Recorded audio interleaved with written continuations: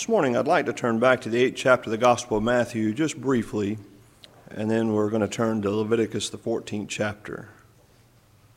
Last week we looked at the opening verses of Matthew chapter 8, where it says in verse 1, when he, speaking of Jesus, was come down from the mountain, great multitudes followed him, and behold, there came a leper and worshipped him, saying, Lord, if thou wilt, thou canst make me clean. Jesus put forth his hand and touched him, saying, I will, be thou clean. And immediately his leprosy was cleansed. And Jesus saith unto him, See thou tell no man, but go thy way, show thyself to the priest, and offer the gift that Moses commanded for a testimony unto them. Notice again verse 4, Jesus saith unto him, See thou tell no man, but go thy way, show thyself to the priest, and offer the gift that Moses commanded for a testimony unto them. Obviously, Jesus, first of all, wants this man to comply with the law of Moses. As we've mentioned before with the Sermon on the Mount, Jesus did not come as a revolutionary, but rather he came to fulfill the law of Moses. And so he tells this man that he's to go and obey what the law of Moses commanded. But also, he said, it's going to be a testimony unto them, a testimony of a delivered individual, but also, I believe, a testimony of the power and the grace of the Lord Jesus Christ. So then the question comes to my mind, what is the gift that Moses commanded? As you turn to the 14th chapter of the book of Leviticus, you'll find, if you're going to read the Bible through this year, you're going to come to this chapter here before too long, and the chapter before it, and it may seem a little tedious reading, but Charles Spurgeon once said that as he read the Old Testament, he tried with every verse to take that verse directly to Calvary and find as best he could how it would teach about the Lord Jesus Christ. And that's wisdom. That's even Jesus said, search the Scriptures, for in them you think you have eternal life. He said, but they are they which testify of me. And I realize that sometimes as you get to reading about the generations of individuals and the begetting of men, and then as you get into Exodus and start reading about the details of the tabernacle and the furnishings and the clothing of the priest and the various offerings to be made, that if you're not careful, you get a little bored reading that. But if you will keep your mind on the Lord Jesus Christ and how most all those things are a picture of Him, it's not boring reading at all, and it's quite instructive and encouraging. So here in the 14th chapter, the book of Leviticus, seems a little strange what God is going to require of a cleansed leper. It says in verse 1, And the Lord spake unto Moses, saying, This shall be the law of the leper in the day of his cleansing. He shall be brought unto the priest, and the priest shall go forth out of the camp. Now, he's going to be brought to the priest, meaning brought so far. He still cannot come into the camp of the people, but he's now out of the leprous camp, and the priest will now come to where he's at. It says, And the priest shall go forth out of the camp, and the priest shall look, and behold, if the plague of leprosy be healed in the leper, then shall the priest command to take for him that is to be cleansed 2 birds alive and clean, and cedar wood, and scarlet, and hyssop. And the priest shall command that one of the birds be killed in an earthen vessel over running water. As for the living bird, he shall take it, and the cedar wood, and the scarlet, and the hyssop, and shall dip them and the living bird in the blood of the bird that was killed over the running water.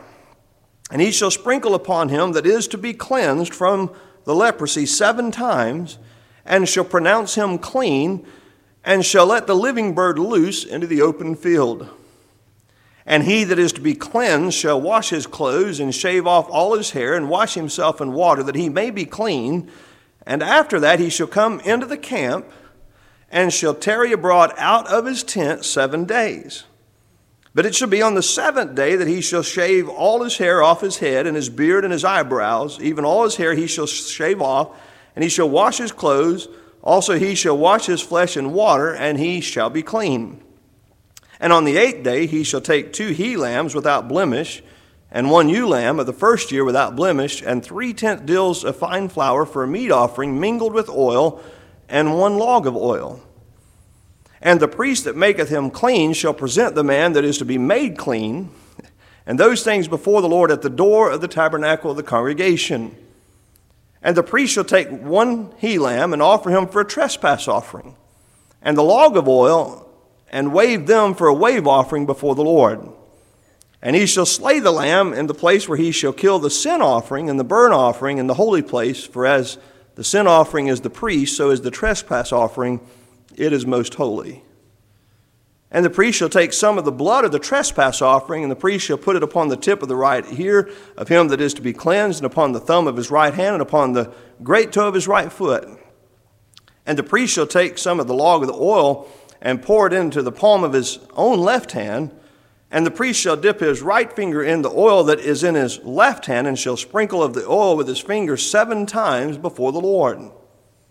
And the rest of the oil that is in his hand shall the priest put upon the tip of the right ear of him that is to be cleansed, and upon the thumb of his right hand, and upon the great toe of his right foot, offering upon the blood, of the trespass offering. Meaning the oil would go over top of the blood. And the remnant of the oil that is in the priest's hands he shall pour upon the head of him that is to be cleansed, and the priest shall make an atonement for him before the Lord. And the priest shall offer the sin offering and make an atonement for him that is to be cleansed from his uncleanness, and afterward he shall kill the burnt offering, and the priest shall offer the burnt offering and the meat offering upon the altar, and the priest shall make an atonement for him, and he shall be clean. Now he's going to go on and let him know what can happen in the case of a man that's too poor to bring 3 lambs, that he can bring a lamb and also 2 turtle doves or 2 young pigeons, and there'll be still a sin offering, a trespass offering, and a burnt offering. But either way, there's to be a sin offering, a trespass offering, and also a burnt offering. But before all this happens, before the tabernacle of the camp of meeting, they first have to do some things that's outside the camp. This is a very interesting, there's no other offering that you're going to find in the Word of God quite like the first offering that is made for the leper. Again, the Lord spake unto Moses, saying, This shall be the law of the leper in the day of his cleansing. Now, if you noticed as we read through there, it'll mention that he's clean. And then it'll mention he's to be cleansed. It'll say he's clean and he's to be cleansed. It kind of keeps going back and forth. There's a cleansing, he's clean, and then there's another cleansing.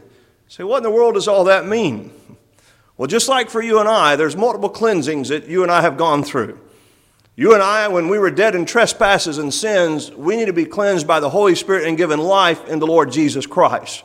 That's a cleansing that only the Lord Jesus could do through the Spirit of the living God. We couldn't do that ourselves. Then the man was to shave off his hair. He was to wash himself. In other words, he was to consecrate his life to serve the Lord. But once he had made the decision that he is going to do these things in these 7 days, now there's to be a ceremonial cleansing that's to take place at the house of God. There's something that's going to be displayed for all the people of Israel that they can see. And as you read about that cleansing that takes place when the priest makes atonement, it's actually a beautiful picture of our same profession of faith when we come before the Lord's people and say we want to be a disciple of the Lord Jesus Christ. And the way that we're united to Christ as a disciple is how? Through baptism, which pictures the death, the burial, and resurrection of the Lord Jesus Christ. Well, there's emblems here in the sin offering, trespass offering, and burnt offering that is linking this man to a cleansing that has already occurred. When you are baptized, you're not cleansing yourself from sins in a literal sense. That's already been done by the Lord Jesus Christ.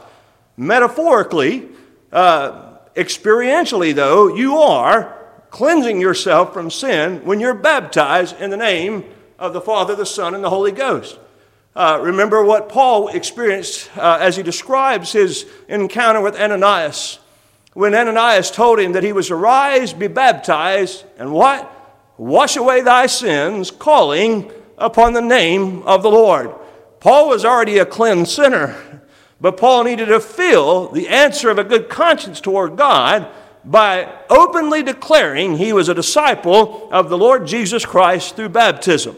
And that's what we see pictured here in the 14th chapter of the book of Leviticus. Now notice this individual that comes, he's already been healed of his leprosy. Notice again, he says in verse 2, This shall be the law of the leper in the day of his cleansing. He's not going to call for the priest until he notices that something has transpired, something has happened to him. This is a supernatural healing. Notice the priest didn't just go out into the leprous camp of people and say, here, I've brought 2 birds, and with these birds, I'm going to make an offering for you, and this is going to cleanse you of your leprosy. That's not what happened. These individuals, and by the way, there's no one in recorded history among the Israelite people that ever used, in the Old Testament day, this law. You will not find the first Jewish person that ever was. Again, it may have happened, but there's no record in the Word of God of anybody that ever used the 14th chapter of the book of Leviticus. Now, in the New Testament, again, Jesus told the man in Matthew 8, he also told the 10 that were healed that they were to go and show themselves to the priest. In other words, they were to do what's contained here. But as we mentioned last week, and I did miss one, there were actually 3 people in the Old Testament that were healed of leprosy. The first one being Moses, because if you remember when God called him to go back to the land of Egypt, Moses questioned God about that, and so he needed a sign. And he said, what's that in thine hand? He said, it's a rod. He told him to cast it down, and it became a serpent, and God told him to reach down, and when he reached down and took it, it became a rod again. Well, then for another sign, what does God tell you? He says, you put your right hand within your cloak or inside his shirt or whatever, tunic or whatever he's wearing. And when he pulled it out, what was it? It was leprous. It was white. Would have been quite shocking to Moses. Well, the Lord tells him, put it back in again. And when he pulls it back out, his hand was whole. Now, this is before the law was given about the cleansing of a leper. Now, later in the book of Numbers, we mentioned about Miriam, how that she and also Aaron, they contended with Moses because he had married an Ethiopian woman, and they said, are we not prophets also? In other words, they tried to take themselves to the level that Moses had. Now, it is true that God appointed Aaron a responsibility with Moses, but yet Moses was the deliverer of the children of Israel out of the land of Egypt, not Aaron. Aaron would have a great responsibility as God's high priest, but he was not the prophet that God had called. And so God rebukes both Aaron, but then he also rebukes Miriam, but makes her a leper in the sight of both Moses and Aaron. Moses intercedes for her, and God tells Moses if her father had spit in her face, that she would have been unclean for 7 days. He says, so for 7 days she shall be a leper. And after that, she would be healed, and she was. And because God stood in and God took care of that, she didn't have to follow what we find here in the 14th chapter of the book of Leviticus. You say, well, then was Leviticus 14 useless, pointless? No. Again, just because there's no record of any Jew that ever had to go through this, that doesn't mean it never happened. But it also points us, I think, to a beautiful picture of the Lord Jesus Christ, and then also our discipleship. Now notice again it says that this shall be the law of the leper in the day of his cleansing. He shall be brought to the priest, and the priest shall go forth out of the camp, and the priest shall look, and behold, if the plague of leprosy be healed in the leper, then shall the priest, notice this, command to take for him. This man didn't bring this. The priest commands that this be brought for him. This later he's got to bring lambs. But in this case, this is something that was to be provided for him, not something that he had to provide for himself. When he was going to come before the camp of Israel and make a public testimony of God's dealing with him and his cleansing, he had to bring 3 animals for a sacrifice. But in this case, the sacrifice was provided for him, which is also a picture of the Lord Jesus Christ. We don't bring Christ to ourselves for an offering to cleanse us from sin and to deliver us from a death in sin. God sent him into this world. The Bible says when the fullness of the time was come, God sent forth his Son, made of a woman, made under the law, to redeem them that were under the law. God in his mercy, his grace, and his kindness, he sent forth his Son to come into this world in our behalf. He provided him for us. The Son of God was not somebody that we had to go and retrieve to appropriate his grace for ourselves so that we might be delivered from our sins. But God in his mercy provided himself a lamb, as we find in Genesis chapter 22. Jesus would say in the book of Hebrews to the people, he says, offerings and burnt offerings thou wouldest not, but a body hast thou prepared me. In other words, you have prepared me in human flesh so that I can come into this world and that I can present myself for the lepers of the elect family of God so that they might be cleansed and healed of their leprosy. So again it says, the priest shall go forth, and he shall command to take for him that is to be cleansed 2 birds alive and clean. Notice the animals that are used here. Now later, again, turtle doves and pigeons could be used in sacrifice. He doesn't specify what kind of bird, other than it has to be a clean bird. As you read in the book of Leviticus, you're going to find what were clean beasts and what were unclean. There were clean fowl, there were unclean fowl. For instance, buzzards are not clean birds. As we know, they're disgusting. I mean, nobody has to tell me not to eat a buzzard, okay? I full well know that I'm not eating that thing. I see their behavior, I know what they eat, they're unclean. On the other hand, a dove or a sparrow, that you can tell they're a clean bird. So the Lord only required that the bird be a clean bird. Now later, again, he says, if the man is too poor, and also for other offerings for sin outside of leprosy, if an individual was too poor, such as the case was Mary, when she presented Jesus to the Lord, they were poor, so what did they bring? They brought turtle doves.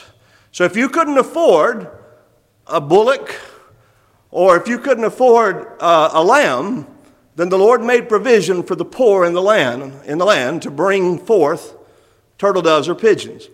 But here, and again, you won't find this elsewhere in the Word of God, this particular kind of offering. He says, you're to bring forth and command to take for him that is to be cleansed 2 birds, alive and clean. Now when he says alive, these birds, they can't be wounded. They had to be ensnared. They were free birds. They were not tame birds, but they had to be captured. They couldn't be shot down.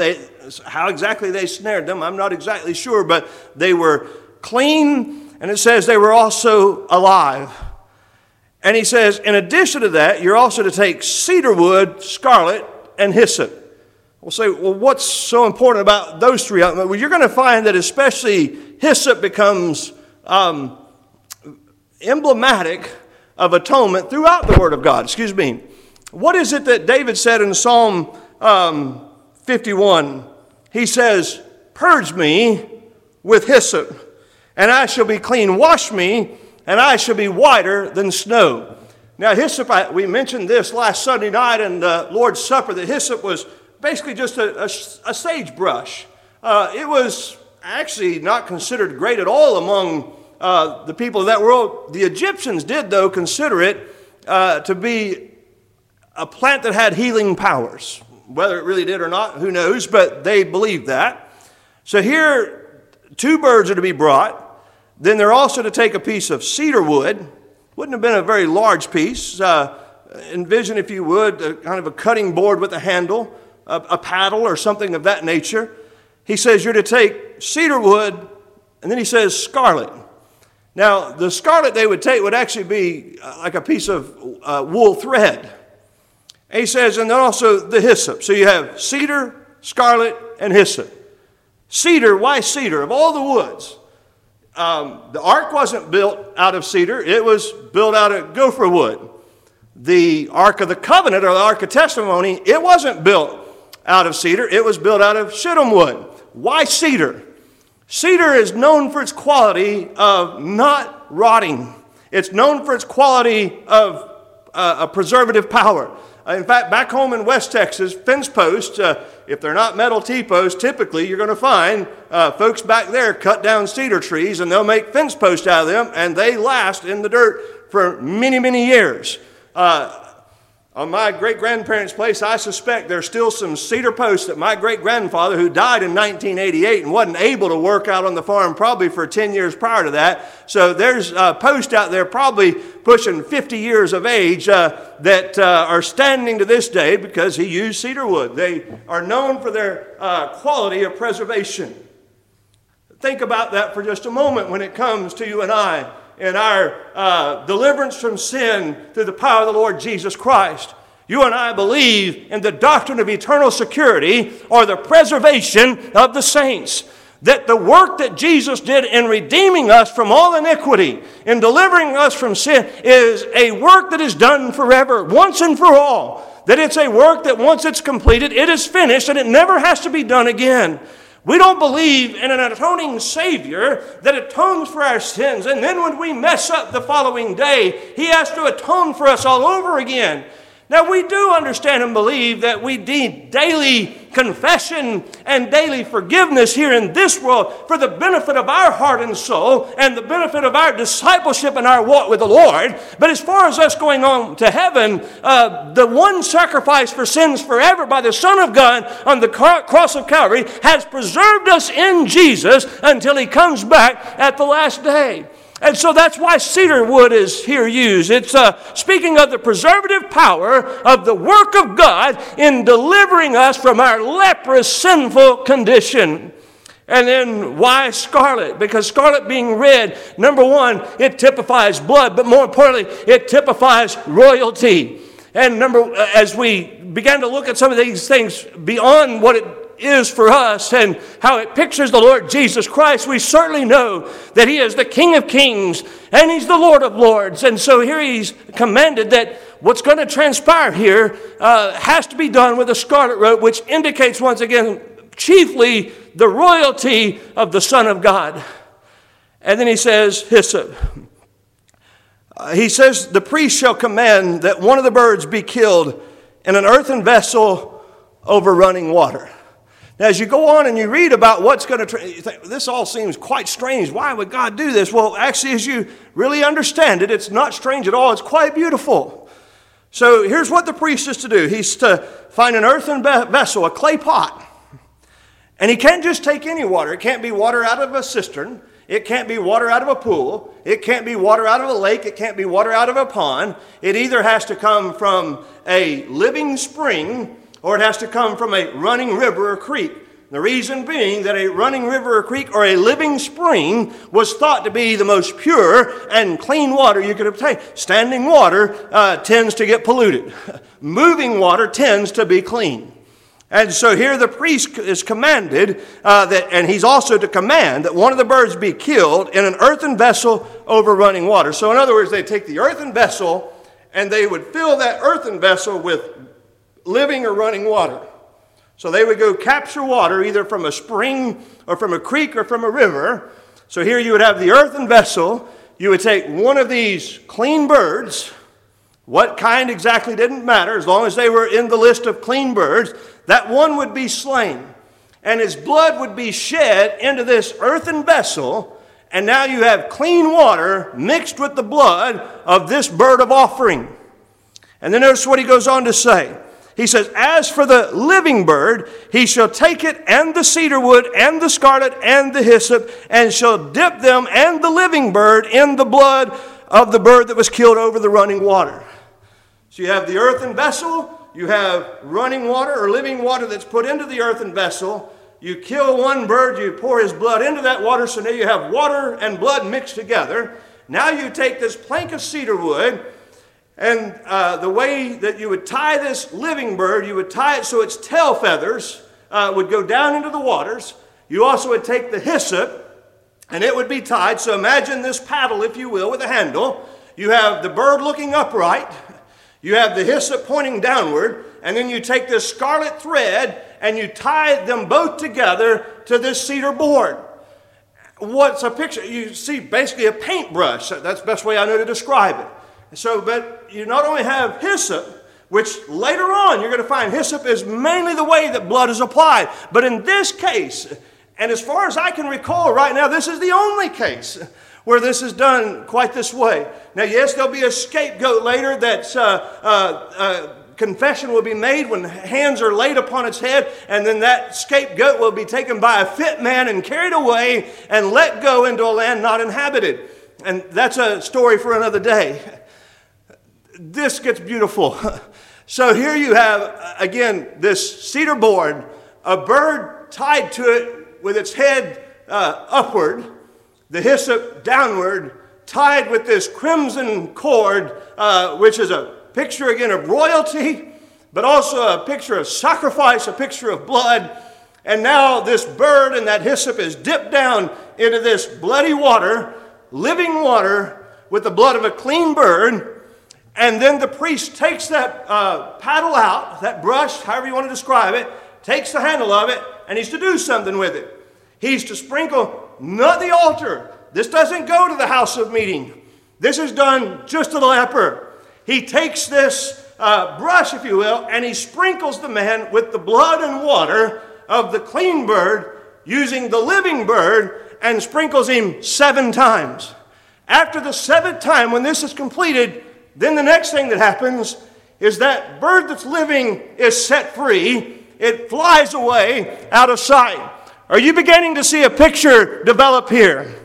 What you're seeing here, an earthen vessel, is a picture of the Lord Jesus Christ. The Lord Jesus Christ, who is the Son of God, came into this world as the Son of Man. Again, as he said, offerings and burnt offerings thou wouldest not, but a body hast thou prepared me. When Jesus died at Calvary, understand that Jesus was a man just like you and I. Now we understand that in him was no sin. Who did no sin? Who knew no sin? That's the reality of the Son of God. He was holy, harmless, undefiled, separate from sinners. But notice again the creature that God requires, the 2 creatures that God commands, 2 living, clean birds. Why? They're heavenly creatures. They're creatures from the celestial, not the terrestrial. It's a picture of where Jesus comes from. It's a picture of where our true deliverance from leprosy or sin and disease descends from. It's not from the earthy. It's from the Lord, from heaven. God has delivered us. How? By the sacrifice of himself. So God commands these 2 birds again, living and clean, as a type and picture of the Son of God. Well, what happens to the Son of God? The Son of God, as you'll see in the New Testament, is associated with both blood and water. In fact, you'll find that Jesus came by blood and water. It says in 1 John chapter 5, verse 6, it says, "This is he that came by water and blood." What is that telling us? That he came into this world. Even though it was a supernatural conception, his birth was just like yours and mine. But also in his death, you're also going to find blood and water associated together. In the 19th chapter of the Gospel of John, it says, "But one of the soldiers with a spear pierced his side." What happened? "Forthwith came there out blood and water." I've heard a lot of men try to explain exactly what that means. I don't know exactly what it means, other than it proved that he was dead. That was the main point, is that he was pierced so that his legs would not be broken. And this blood and water coming forth was a testimony that he was now dead. And there was no need to break any bone in his body, so that the scriptures would be fulfilled, that not one bone of his body be broken. And that's vital. And the reason that's vital is you and I are the body of the Lord Jesus Christ. And if his bones had been broken, that would be emblematic that even one error promise could be lost by the Son of God. But God determined that not one bone of his body, in all of the abuse and all of the tragedy that the Son of God endured at the wrath of the hands of men, and all that they did him, and all the beatings, and all the scourgings, and all the torture that the man of God went through, it's amazing to me that God preserved his bones, that not one of them was broken. If God could preserve the body of the Lord Jesus Christ through all the abuse that man put him through, leading up to Calvary and also upon the cross itself, I guarantee you that he can preserve the body of the Lord Jesus Christ, meaning his elect family. Not one of them shall ever be lost. Also, we find the scarlet cloth, the scarlet thread there is pictured in the New Testament. Read in Matthew chapter 27 what happened. It says they stripped him. And what they do, they put on him a scarlet robe. We also find that he's put upon a cross. We see the emblem of wood. We also find hyssop at the death of the Lord Jesus Christ. It says in verse 29 of John 19 there was set a vessel full of vinegar, and they filled a sponge with vinegar and put it upon what? Hyssop, and put it to his mouth. Now it's interesting, as this sacrifice occurs, and this living bird is dipped into the blood of the bird that has died, what's going to happen is that bird flies away. So long as man could see the sight, what are they going to see? They're going to see a blood-stained bird. They're going to see this offering that's been let loose, set free, bearing the marks of the death of the other animal for sacrifice. In John chapter 20, what did Jesus tell Thomas, who had doubted? He says, "You reach hither thy finger, and behold my hands, and reach hither thy hand, and thrust it into my side. Be not faithless, but believing." What does that tell us? That Jesus, even after his resurrection, still bore the marks of the sacrifice that he made for the people of God. I believe that when you and I get to heaven, even the glorified Jesus will still bear the scars of the pierced hands and the pierced feet that was done in behalf of you and I, so that we would be delivered from our sins. And here, as this leper would be cleansed and this bird would be made free, one slain and one fly away to freedom, we see a beautiful picture of the Lord Jesus Christ, yes, who died, but still bears the marks of our deliverance. You also see a beautiful picture here of the death of the Lord Jesus Christ, but as that bird flew away, just as Jesus ascended out of the sight of the disciples, you'll also find a beautiful picture of the resurrection of Jesus Christ from the dead. Paul would say in Romans chapter 4, the very last verse, verse 25, who was delivered for our offenses. That's talking about his death. Yet he was raised again for our justification. Paul in that verse couples the death and the resurrection of the Lord Jesus Christ for our deliverance.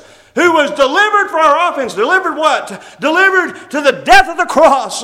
He was delivered for our offenses, but he was raised again for our justification. And here in this chapter we see a beautiful picture of this occurring to cleanse this leper from his leprosy. Now notice it says the priest, verse 3, would go forth out of the camp.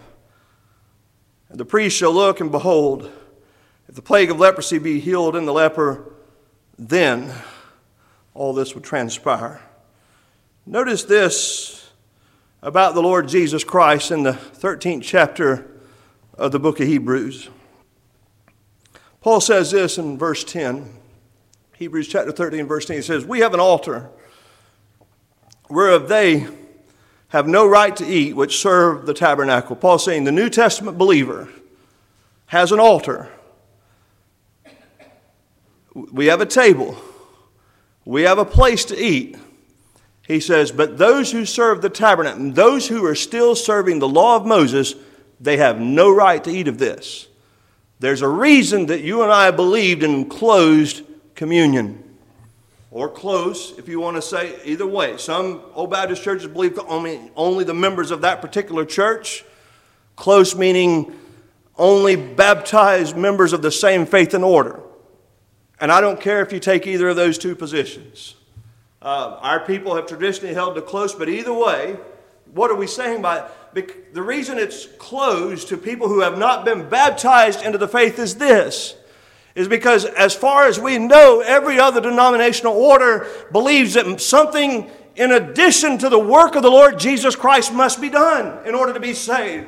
Either it has to be belief, it has to be baptism, it has to be abiding in Christ by faithful attendance to the house of God. Any number of rules and regulations that man has set saying that this must be done in addition to the offering of Jesus once for all for sins.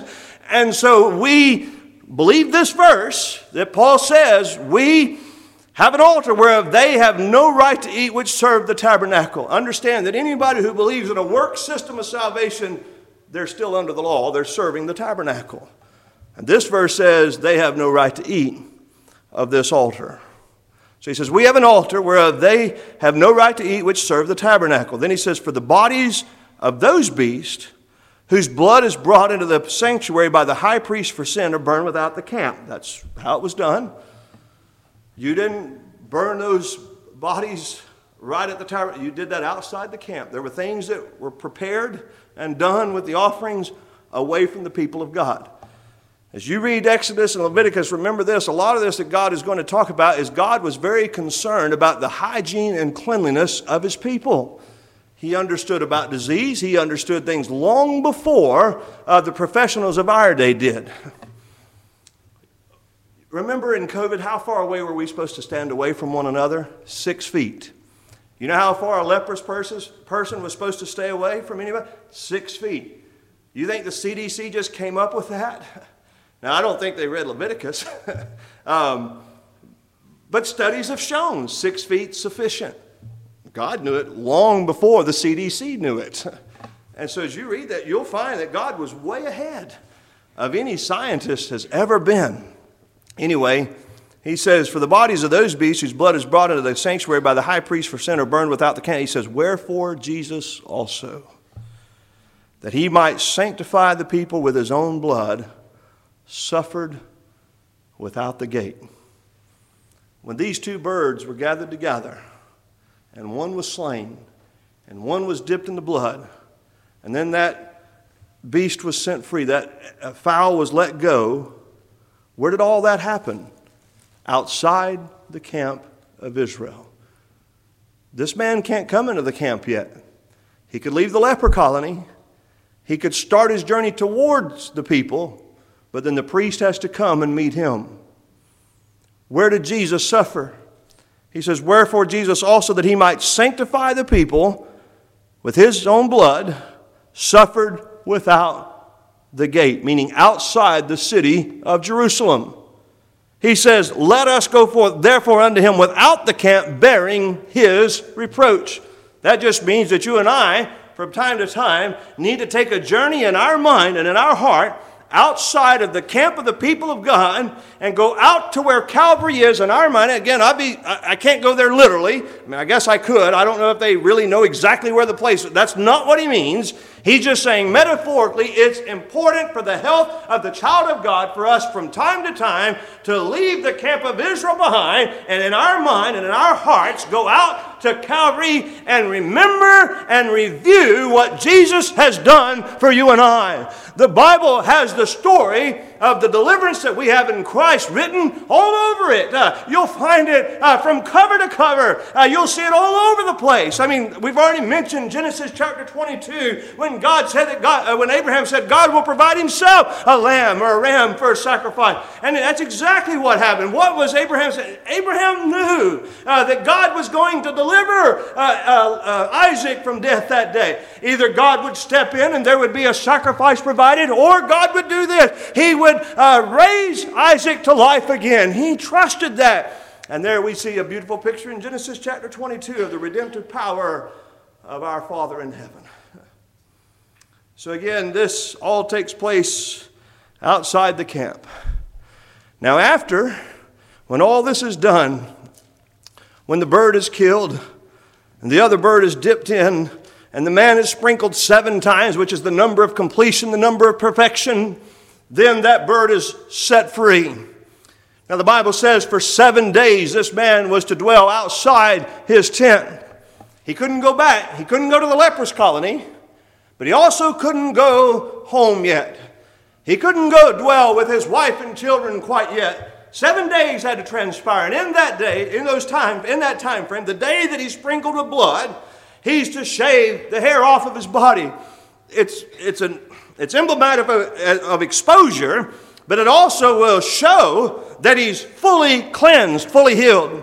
And he's also to wash. And then on the 7th day, he's to do so again. Why? Because obviously, so he's got to do this all over again the 7th day, down to his eyebrows. I mean, God is very specific about it. He lets him know that all hair is to be shaved from his body. Again, showing that he's been healed and cleansed throughout. Now, in the 7-day period, that would be enough time for them to know that he's truly cleansed. That this wasn't just a temporary cleansing, but this was a full and complete healing from leprosy. And now on day 8. Why 8? Because 8 in the Bible is the number of new beginnings. 7 is the day of perfection or completion. So in 7 days he's viewed. 7 days he can't go home. 7 days in that time he saves himself twice. 7 days in that time he cleanses himself twice. Now on the 8th day, the day of new beginnings, this man is going to finally be able to not only have interactions with the people of God, he's going to be able to perform a ceremony, a rite that now is going to bring him in full fellowship with the house of God. On that day, there's going to be 2 he-lambs and 1 ewe-lamb in the first year, picturing strength, picturing youth, picturing vigor. It's a picture of the strength of the Lord Jesus Christ. And in that day, you're going to have a sin offering and a trespass offering. Say, why? Because he had sinned and he had trespassed the Lord. And so the blood of the sin and the trespass offering was to be sprinkled in the house of God. Now this blood is going to apply to the house of God. And then the Lord is commanding that some of the blood of the sin offering is to be taken and it's to be put on his right ear, his right great thumb, and his right great toe. Why did God do that? This isn't the first time God's done this. This has happened once before. In the consecration of Aaron the priest, the same thing occurred.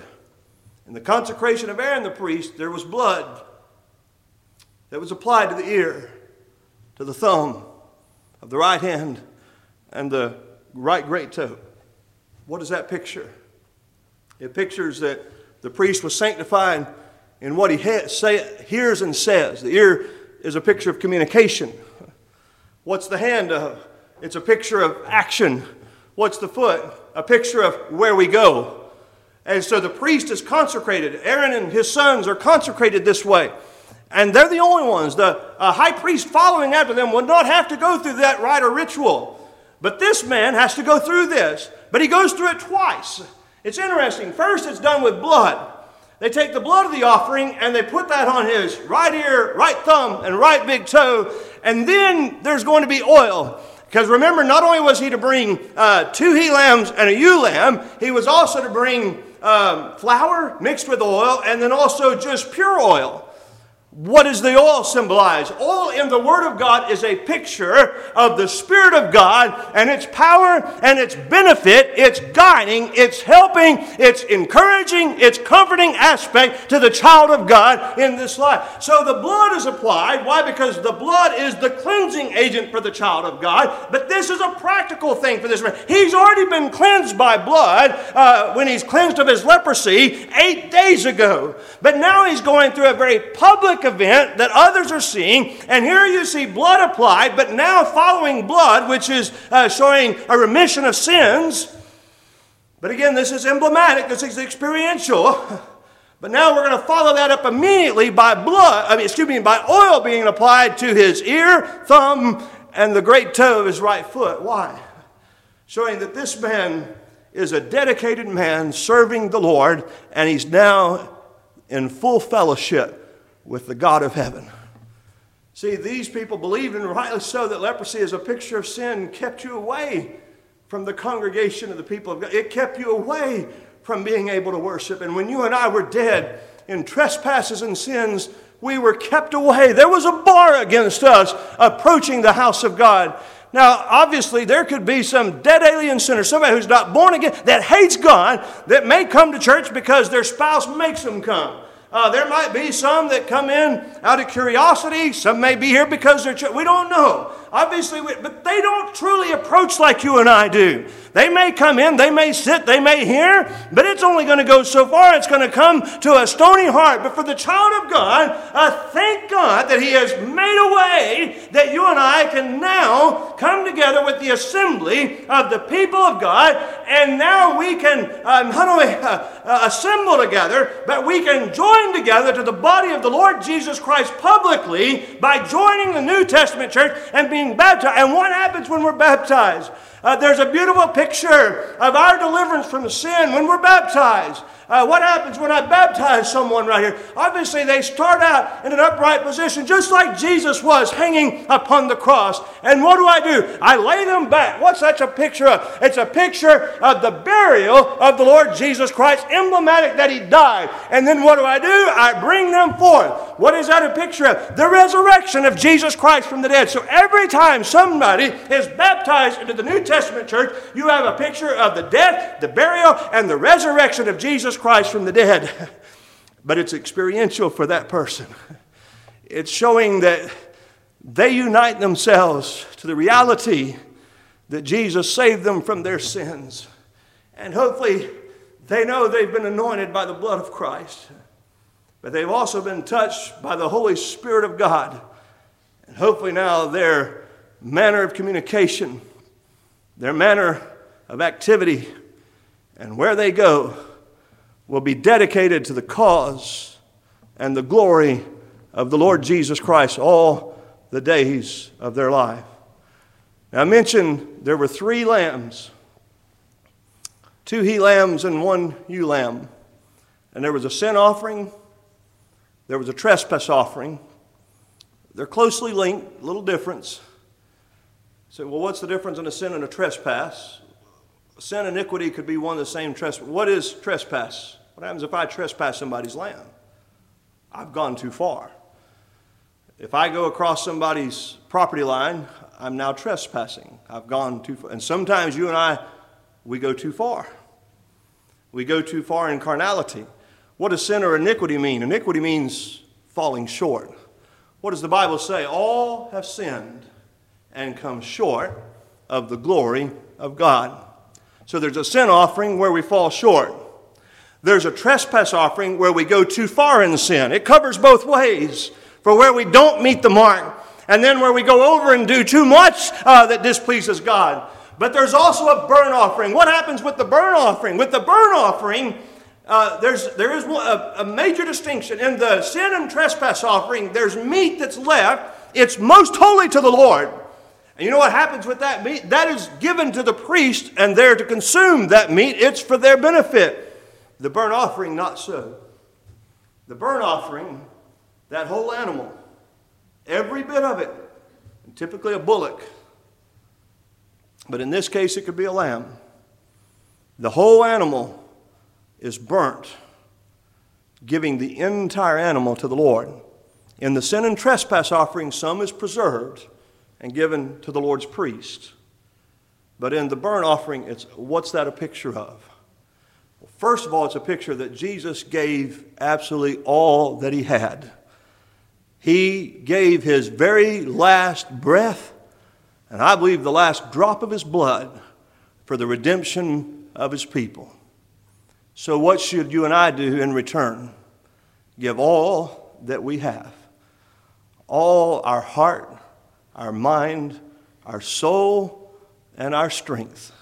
And love Him with all that we have. To serve Him to the best of our ability with all that we have. To honor Him in all that we have, to give Him everything of us, that we would lay out our whole life to Him and say, it's all yours. We know that we have been bought with a price. We're not our own. And so hopefully we bring ourselves emblematically as a burnt offering for the Lord, pouring out our entire selves to Him, saying that we are consecrated in the things that we communicate and the things that we're going to do, the activity of our hands and where we go. But also, Lord, we want to say we go beyond that. We're giving You everything that we are and all that we have, and acknowledge that it's Yours. And all that comes because that heavenly creature, the Son of God, came down and gave His life, but thank God, didn't stay that way, but ascended into the heavens, and now is seated at the right hand of God. But the day is coming when we will behold Him with our own eyes, as Job said in Job chapter 19. And I believe we will see in the body of the Lord Jesus Christ the marks that prove our redemption, and we'll see that day the scars that show the deliverance that we have in Him. So again, as you read the Word of God, try to, you can over-spiritualize it, I understand that, and you can make it mean what it doesn't mean, but there are some beautiful pictures that you can find in the Old Testament that will teach you more about the Lord Jesus Christ and what He's done for you and what's expected of us in return. May God bless you.